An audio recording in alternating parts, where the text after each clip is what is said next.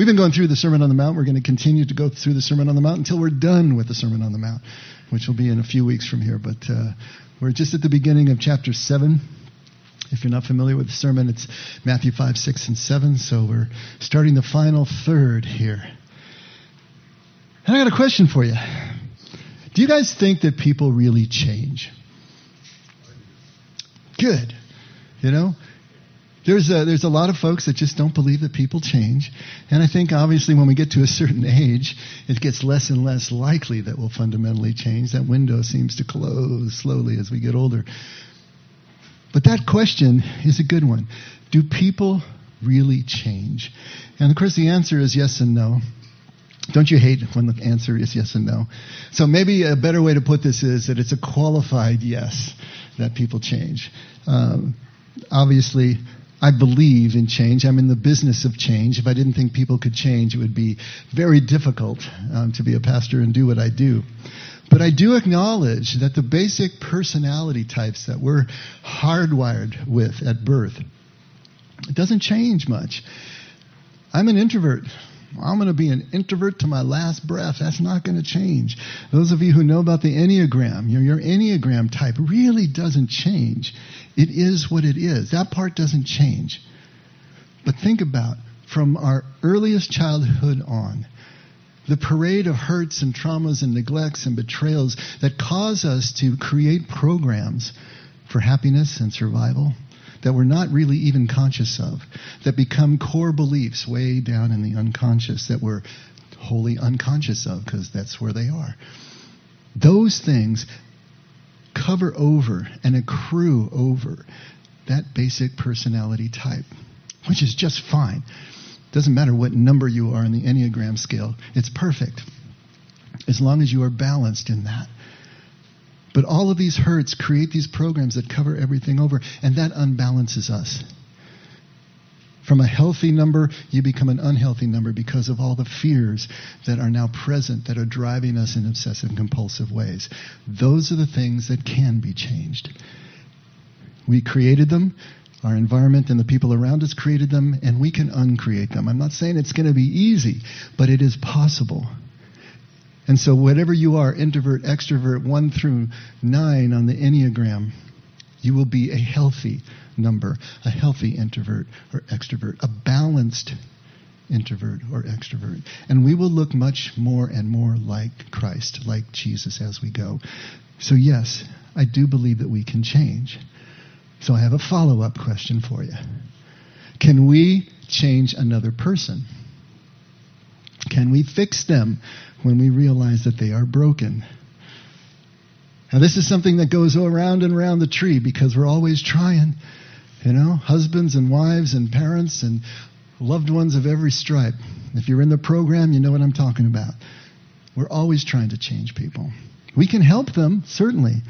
Right? We can help change the circumstances that they're in that have created a lot of the problems that we see. But does that really change them? I just mentioned recovery. I can't tell you how many parents I've seen anguish over their children and doing everything that they can to change them, to fix them, to get them off of the drugs that they know are eventually going to take their lives. They agonize over it. They're trying to change. Spouses are doing the same thing.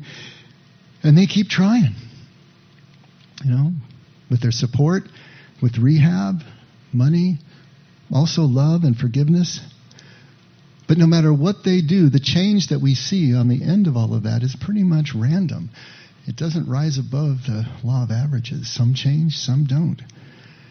Last week we read a story about Mr. Rogers. I don't know how many of you were here, but the story of Mr. Rogers where he went to hear a preacher as he was in seminary. This is early on in his life. He went to hear a preacher that he'd heard a lot about that was supposed to be a great expositor, a great orator, and he wanted to take notes and learn from this guy. And he went there with a friend, a woman from the school that he was at. And he got there, and he was really disappointed because that preacher he wanted to hear was out of town. And so the replacement, a supply preacher, he called him, was an old kind of doddering guy. And the whole time that he's preaching, Rogers is just fuming, and he's, gigging the guy on everything that he did wrong all the way through, and breaking all the rules of homiletics. And at the end of it, when it's mercifully over, he turns to his friend to start complaining about it, and he just sees tears streaming down her face. And she says to him in a whisper, "He said everything I needed to hear." That was the beginning of a huge change for Mr. Rogers. The sermon was exactly the same. It was the same for everyone who was in the room. It changed her. It touched her, at least. It's up to her to change. But he remained completely unchanged. Now, because of that experience, he started the process of change. He started the process of being present rather than judgmental. But this idea of what we can give that will change people is something that we really need to think about. Who makes the change happen? Now, in counseling, when I'm doing counseling, I realize that primarily what I'm giving is information. It's talk therapy, after all. I'm giving information. I can also give support, emotional support, the support of my presence, but primarily it's information and support. And really, that's the only thing that is exchanged in any session, any counseling session. That doesn't make change. That gives data. But until that is acted upon, there is no change in the person. Some change, some don't. The same information is being given out, right? Who can we really fix? Who can we really change? It comes down to the fact that we've got to accept that some things in life are just not transferable between human beings. It doesn't work. We can give material and emotional support. We can give information. But that doesn't change someone. No one can give you, I can't, nobody can, give you the ability to play guitar. Give you the ability to speak a second language, or a first one. Can't give you the ability to ride a bike. Can't give you the ability to love, to forgive, to trust, any of these things. And nobody can give you the ability to change either. The most important things in life are experiential. They're not intellectual. They have to be immersed. They have to be acted on in a process over time, usually a great deal of time. How long does it take to learn a second language? How long does it take to play a musical instrument? How long does it take to learn a sport before things become muscle memory so that you can actually participate and not be thinking about what you're doing constantly? The most important things in life are experiential, and nobody can give us experience. That has to be gotten by ourselves. Now you may be thinking, but I can give love, right? I can give love. Really? Let's talk about that for a second. How do we actually give love? What can we give when we say that we're giving love? Now, years ago, there was a book by Gary Chapman called The 5 Love Languages. You all familiar with that one? We're pretty much. And so what he says is that everybody has a love language. We have a way that we understand how love is sent and received. Trouble is, everybody has different love languages. He says there's 5 basic love languages. And if we're sending on a different frequency, if we're sending and speaking a different love language, then it's not going to be received as love, even though that's the way we think we're sending it. And so the 5 love languages are dealing with words of encouragement, service, acts of service, gifts, the giving of gifts, giving of quality time, and then touch. Those are the 5 ones that he identified. And that's a pretty good summary of the ways that we can exchange, right, what we call love. That's what we can give. Basically back to support and information. But the question is, how is it received by the person that we're trying to love? I mean, the classic thing is that the husband brings home flowers and the wife really wants him to take out the trash, right? Missing on the love languages. And so it's not received that way. And when it comes right down to it, love that is given in words and deeds and gifts and time and touch is really still only support and information until it's responded to, until we judge it. We were talking about judging last week. Until we judge it as love according to our language, according to our set standards, according to how we understand love, according to how it was displayed to us as a child, healthily or unhealthily. There's no way that that is going to actually be received. What we feel in terms of love, what we experience in terms of love, can only be given as support and information until it's received by the other person, until it's reciprocated by the other person, which then completes the circuit. Have you ever been loved by someone that you didn't want to be loved by? I think we've all had that experience, have we? You know? Even just the bringing of flowers can be just a cringe because it's like, no. But this guy over here, yeah. It's all about the way that we send and receive, what we understand about love. It's about the reception. It's about the reciprocation. That's where the connection happens in love. There's this great song by Bonnie Raitt, I Can't Make You Love Me. Y'all know that one? One of the best choruses lyrically. See if I can remember it. I can't make you love me if you don't. I can't make your heart feel something it won't. Here in the dark in these final hours, I will lay down my heart and I'll feel the power. But you won't. No, you won't. Because I can't make you love me if you don't. I think we've all been there on both sides of that equation. We think we're giving love, but it's not received that way. We're giving support and we're giving information. We're giving touch and words and this and that. But until it's received, we can't make the other person love us. We can't make the other person change. It doesn't work that way. There is no way to do that. We don't change or fix anyone. And Jesus can't either and couldn't either. And that may sound a little strange to you, maybe even a bit heretical. So let me get out on that limb and talk about it a sec. Because he never said so. Go back and read the actual words of Jesus. He never says, I forgive you. He never says, I heal you. What does he say? He says, your sins have been forgiven. Passive voice. He's recognizing what is already there. He's not the actor. He's the receiver, right?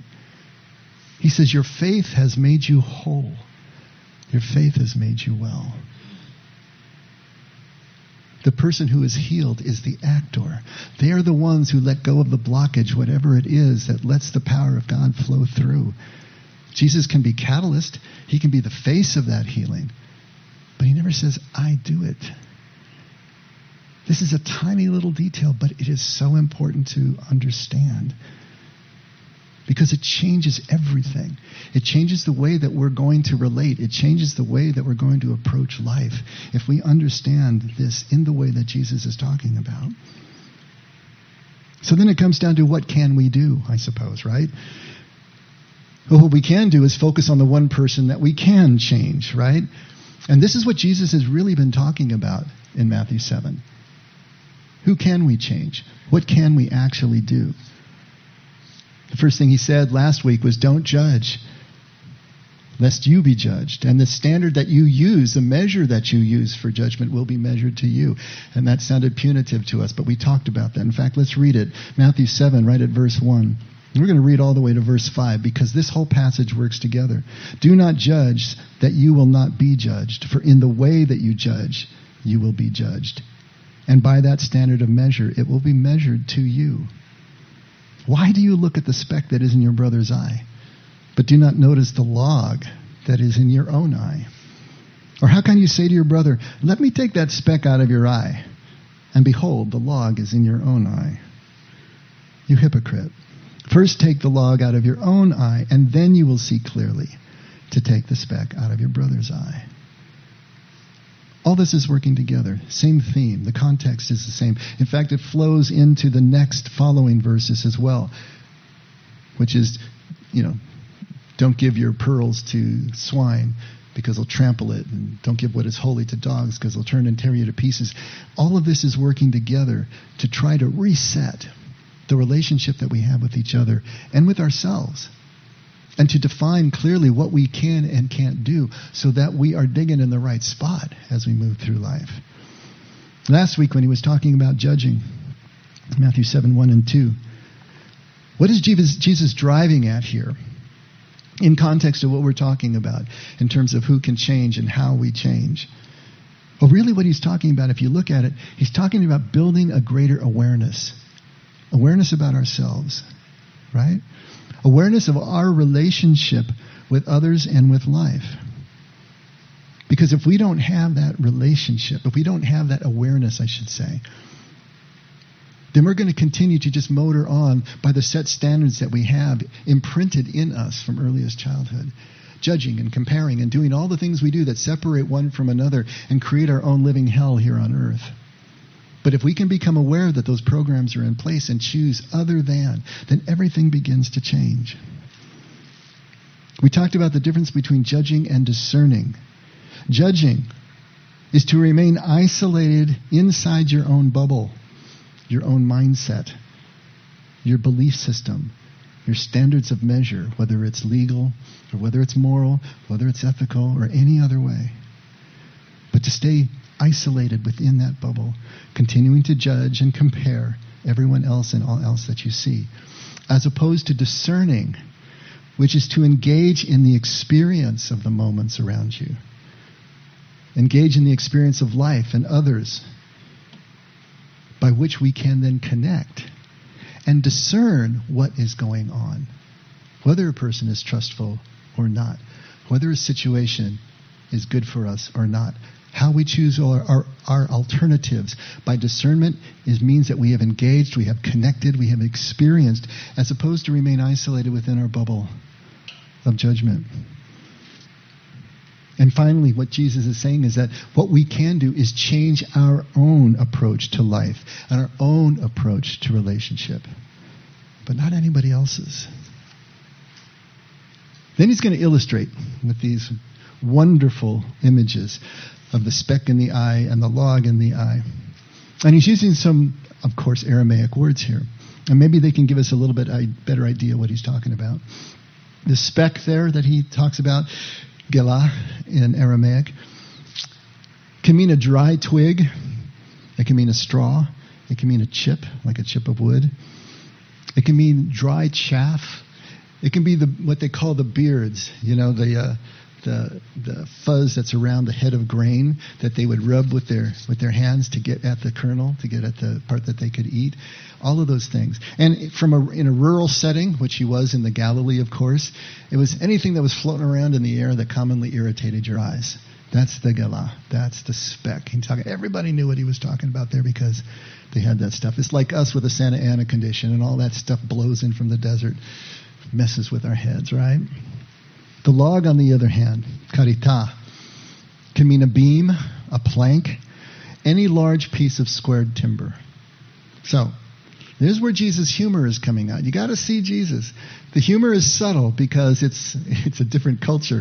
And so we're not going to get a belly laugh out of this, but at least we can get a smile, especially if you really go down the road of imagining what it is, the image that he's drawing for us here. This person with this big squared piece of timber coming out of his eye, trying to take the speck out of the brother's eye. But Jesus does this a lot, especially in the Sermon on the Mount. He talks about gouging out eyes and cutting off hands and feet, lest you be led into some kind of trespass. Right? He talks about if someone sues you for your coat, give them your tunic as well, give them your shirt as well. Well, in that day, that would leave you naked. Okay? That was funny to them. When he talks about turning the other cheek, if someone slaps you on your right cheek, and then turn and present your left as well. One thing that we don't get from their culture is that everything that the Jews did and Semitic people do is with their right hand. The left is a dirty hand. You don't eat with it. You don't do anything except, I guess I shouldn't say what you do with your left hand in the restroom. Okay, that is okay. But everything is done with the right hand. Figure it out. If you are slapping someone on their right cheek, it's this way. It's a backhand, I should say. If you slap them on your left cheek, it has to be a forehand slap. This is a slap from a superior to a subservient. That would be, in their culture, a sissy slap, to slap this way.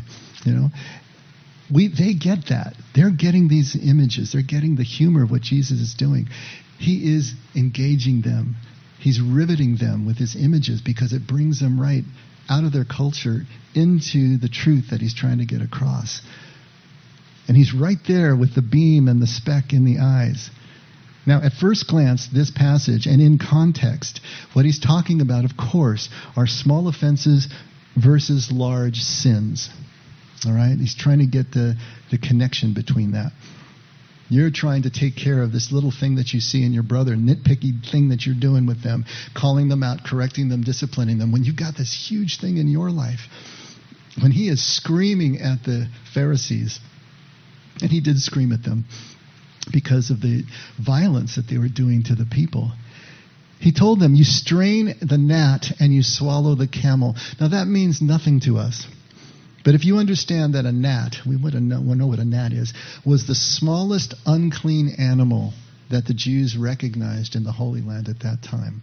If you ate that, you were ritually unclean, and you had to go through all the purification rites. And the camel was the largest unclean animal in their culture. What the Pharisees would literally do is they'd put a cloth or a muslin over their cup before they poured the wine into it, so that any gnats that had landed in the surface of the carafe, whatever they were pouring from, would not go into the cup and not go into their bodies. And yet they swallow the camel. The things that they were doing to the people were so egregious, so keeping them from the experience of their God, that he had to yell at them. He couldn't stand it any longer. This contrast between small offenses and large sins. And he's telling us outright here, implying it outright, I should say, that it's certainly a lot easier to see other people's problems and issues than it is to see our own. We all know that. How hard is it for you to see the earth while you're standing on it? It looks flat. We know it's round, but it looks flat. How do we get a sense of where we are as we're standing on the earth? But get an astronaut out in orbit can see things. It's the same way with us. When we're inside the bubble of our issues, how can we see that? This is not a dig at us. It's just a reality. How hard is it for us to see our own faults and issues and problems? How much easier is it to see someone else's and vice versa? It's just the way life works. But that means we need to be more aware, more careful, if we're going to try to help somebody else. Help in quotation marks, because often it doesn't go that way. Let's read about a desert father. I love the desert fathers, just to try to illustrate this point. The desert fathers and mothers were the group of early Christians in the 3rd and 4th century. When Christianity was becoming the state religion of Rome, everything started to go haywire from their point of view. It became an institution. It became a powerhouse. It became aligned with Roman power and the Roman army. And to their sensibilities, everything was as a shipwreck, basically, at that point. Their faith no longer made sense to them in that context. And so they fled out into the deserts to try to re-find what it was that their faith was supposed to be about. Have it make sense to them.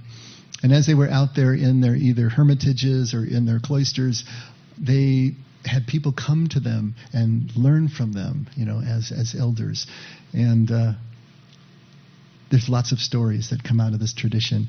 We actually, in the last book study, were reading a lot of those. But in this particular story, a brother in Skidi, that was a community right outside Alexandria in the desert in Egypt. A brother in Skidi happened to commit a fault. And the elders assembled and sent for Abba Moses to join them. He was the great elder in their community. He, however, did not want to come. The priest sent him a message saying, "Come, the community of the brethren is waiting for you." So he finally arose and started off. And taking with him a very old basket full of holes, he filled it with sand and carried it behind him. The elders came out to meet him and said, "What is this, Father?" Abba Moses replied, "My sins are running out behind me like the sand from this basket. But since I don't look back and pay no attention to my own sins, I do not see them. And today I come to judge the sins of another."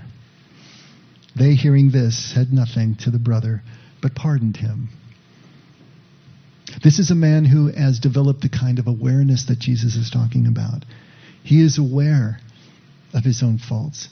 Even as he's working to alleviate them, to change them, he realizes the stone is not yet smooth. And yet you're calling to me to judge somebody else? How can I do that from this place of imperfection? Building awareness of relationship with everything and everyone around us, to realize the precedence of love over judgment, over justice, at least in personal relationships. This doesn't mean that justice doesn't mean anything, that we don't need it in the group. Of course we do. But what it means is, even as we are exercising justice, that we hang on to the state of heart that preserves our humanity, that preserves our love, that preserves our sense of connection, and living love the way God loves. That is essential. Yes, justice is essential too. But it's only going to be healing to the community and continue to bind the community together that if those who are practicing it are still coming from a place of unity and connection and a place of awareness to realize that, but for the grace of God, there go I. That kind of attitude is what Jesus is trying to promote. That kind of attitude allows us to move into kingdom, the state and the quality of life that we can achieve here and now, but only with the kind of awareness that Jesus is talking about. Here's another one from 2 Samuel, chapter 12, 1-7. Then the Lord sent Nathan to David. This is King David. And Nathan was one of the prophets. And he came to him and he said, there were two men in one city, the one rich and the other poor. The rich man had a great many flocks and herds, but the poor man had nothing except one little ewe lamb, which he bought and nourished. And it grew up together with him and his children. It would eat of his bread and drink of his cup and lie in his bosom, and was like a daughter to him. Now a traveler came to the rich man, and he was unwilling to take from his own flock or his own herd to prepare for the wayfarer who had come to him. Rather, he took the poor man's ewe lamb and prepared it for the man who had come to him. Then David's anger burned greatly against the man, and he said to Nathan, as the Lord lives, surely the man who has done this deserves to die. He must make restitution for the lamb fourfold, because he did this thing and had no compassion. And then Nathan says to David, you are that man. If you know the story, what did David do? He fell in lust with Bathsheba, seeing her bathing on a rooftop from his king's perch. And he calls her and he brings her in and he lies with her and he impregnates her. And then her husband was out in the field of battle, Uriah. And so he calls him in quickly to try to cover. If he can bring him in and have him sleep with his wife, then he can pretend that it's his child and so on and so forth. But Uriah won't do it because his compatriots are still out in the field. He's not going to go into the luxury, and he sleeps on the porch of his house. So what does David do? Sends him out into battle again, but tells the generals to put him on the front line, which is a death sentence, and he's killed. And then he takes Bathsheba as one of his wives, part of his harem, right? You are that man. David could not make that connection. He's hearing the story. He's outraged by the injustice of it, but he can't see how he did worse than that with human beings. It's amazing what we can be unaware of. It's amazing what we can just not see. Jesus is saying, become aware of yourself and start to work to change the only person in this entire universe over whom you actually have any authority, which is yourself. The only person you can change is yourself when you're ready, and only when you're ready. This is the problem. We can't make people ready for change. We can barely make ourselves ready for change. And usually it's some outside life event that creates enough pain that makes us ready. But we need to do the work even when we're ready. But until then, what does he say at John 8:7? You who are without sin, cast the first stone. You whose stone is smooth, now you can cast that stone. Who is there among you? And of course everybody leaves. But Jesus is actually going deeper than just this. He's taking us to 3 consecutive levels, verses 3, 4, and 5, and trying to take us deeper into the understanding of what this all means. At verse 3, what does he say? Why do you look at the speck that is in your brother's eye, but don't notice the log that is in your own eye? He's just pointing to this lack of awareness that we've been talking about. We don't see our own faults. We don't see our own issues. So we really have no authority. We really have no credibility. But we're going to try to exercise it anyway, which takes us to verse 4. How can you say to your brother, let me take the speck out of your eye, and behold, the log is in your own eye? He's talking about basically arrogant hypocrisy here, right? Presuming to be able to discipline someone, to correct someone, and specifically to give unsolicited advice. That's a policy we have here at The Effect. We don't give unsolicited advice for this very reason. We don't presume that you need to be fixed, that we have seen something in you that needs to be fixed, and we're just going to come and tell you about it. Or give you a time limit of how long you can stay here unless you get fixed, right? It's up to you. It's up to us just to come alongside and continue to love. But this arrogance, this hypocrisy is what Jesus is trying to get us to see. If we can't or won't correct ourselves, assuming the superiority over someone else is probably motivated by a need for some kind of self-justification or self-aggrandizement, whatever it is, but it has nothing to do with the other person and their well-being. And let's face it, people aren't stupid. They see right through us. They see what's going on. Don't you? When someone's coming to you under these similar circumstances, who do we think we're fooling? Only ourselves. I know you probably haven't read Hamlet lately, have you? There is a great scene in Hamlet. And I guess just to set it up a little bit, what you need to know, Hamlet is a prince of Denmark. His father has been killed, and he finds out it's his uncle who has killed his father and now has taken his mother, the queen, as his own and becomes the king of Denmark.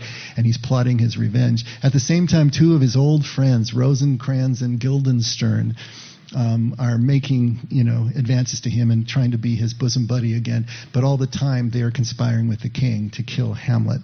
And Hamlet knows this. He's not stupid. So there's this great scene where their players have recorders, the little flute instruments.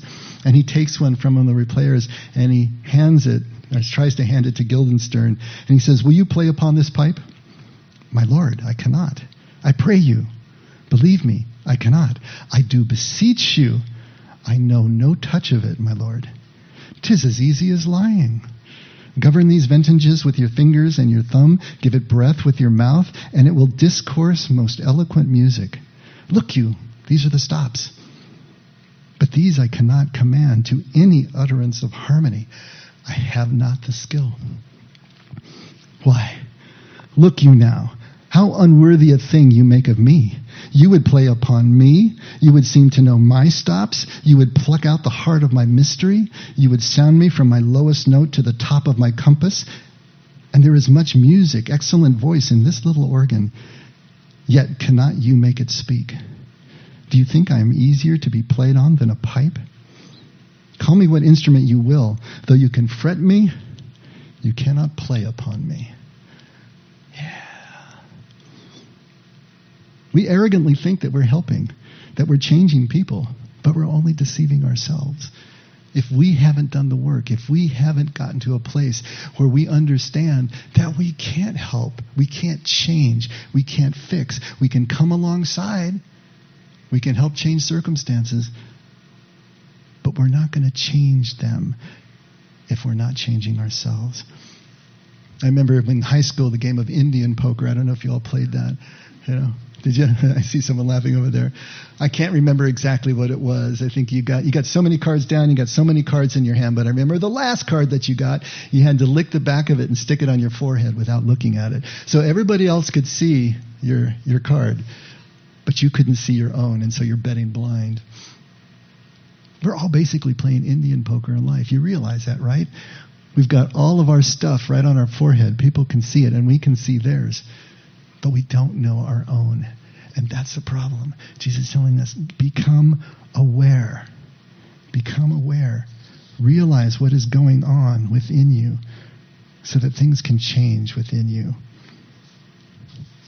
He's getting us, when we get to verse 5, what does he say? "You hypocrite. First take the log out of your own eye, and then you will see clearly to take the speck out of your brother's eye." Basically, he's saying, heal thyself. Start there. Ever heard of airplane rules? You put your own mask on first before you try to help someone putting their mask on. Basically, that's what he's talking about. The Desert Fathers believed that their culture had become, and their religion and their church had become a shipwreck. But as long as they were floating about in the debris with everybody else in the water, they were no good to them. They had to swim for shore, and when they got their feet on dry land, on solid land, then they could reach in and help someone out. But only then. They had to do that work first. We talked about Paul basically a year ago in the middle of all the civil unrest of the pandemic. And Paul is here saying, obey your political leaders. Obey those in government. God put them there. Don't mess with them. Just obey them as you're supposed to be obeyed. And if you're a slave, stay a slave. And if you're a woman, stay subservient. And if you're single, stay single. And if you're married, stay married. Basically just enforcing the status quo. And we're trying to figure out, how is this moral? How is this ethical? What the heck is he talking about? Obviously, this isn't true. But if we put it back into context, he believed, and the early church believed, that Jesus was coming back to the generation that saw him leave. He was coming back in their lifetime. There was a very short amount of time left. And in the present crisis of the persecution that they were getting it from all sides, he was basically telling them, fight the interior revolution first. Don't blow all of your energy out here fighting City Hall and fighting your culture and fighting political realities that is only going to bring the boot down harder. Prepare yourself internally for the return of your Lord.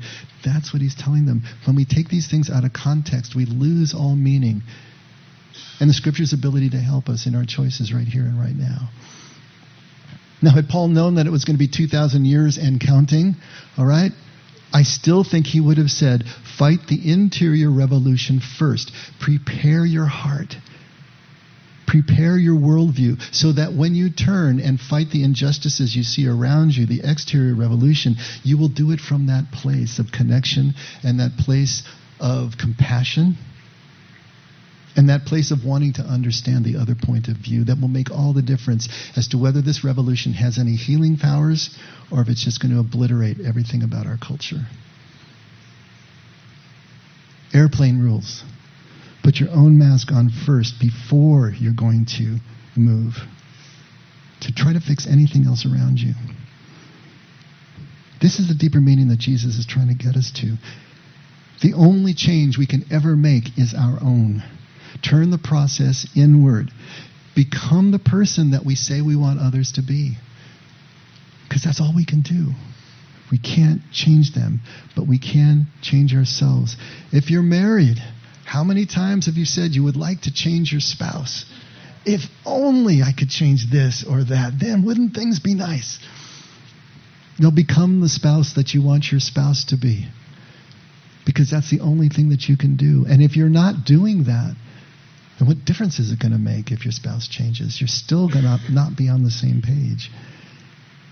If you're single, I heard this years ago and I didn't think it was true then, but now I realize how true it is. If you're single, you'll never attract anyone who's healthier than you are. It's a self-leveling process, And even when it seems like we've got someone who's a saint and someone who is just a Neanderthal, usually it's the guy, But there are codependency issues and other things under the surface that have brought them together. We don't grow at the same rate. We can become, unequally yoked as we go. But we all start the same. So what is it that you should do if you're single? Get as healthy as you can. So you can attract someone healthy enough to actually have a relationship with. And for all relationships, take the focus off the others. Become the person you want to be with. Become that person. Doesn't matter what others do. If you are that person, you're going to be attracting those who are healthy enough to have that kind of relationship with you. But also, you're going to be living in your own heaven, here, now, on earth. Regardless of what others do, if you can go there, you will be able to enter kingdom regardless of what others do. Now we're getting into Francis of Assisi territory, right? Preach the gospel continuously. Use words where necessary. It's what we do that really makes the difference. If we're not changed by the gospel ourselves, then we're only trading information if we try to share it. What does that do? But if we are living it, everything changes. We don't change anyone else ever.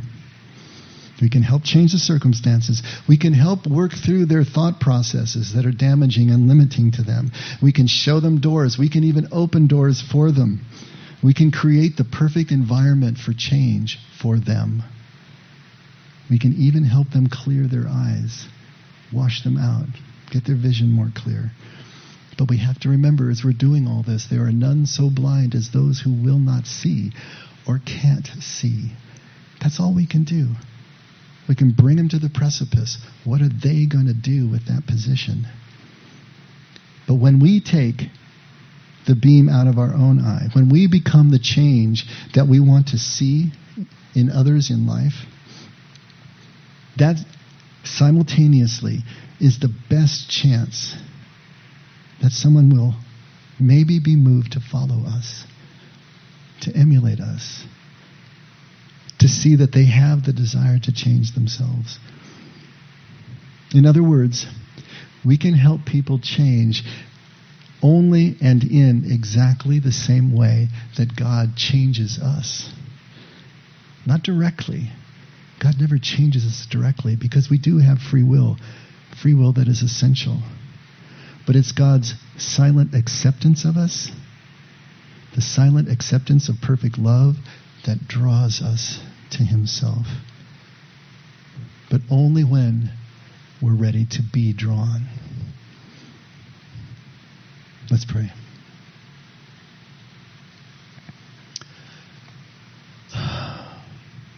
Father, you are the perfect example. You are living this out, unseen, of course, in our lives. But you are also empowering us and have given us everything that we need to do the same. So we're asking that you continue to be patient with us. Continue to have the compassion as we stumble in fits and starts. And as we turn to you, make us aware of everything that is present and everything that is available to us to be able to take these first risky steps into the unknown, into what feels like too much vulnerability.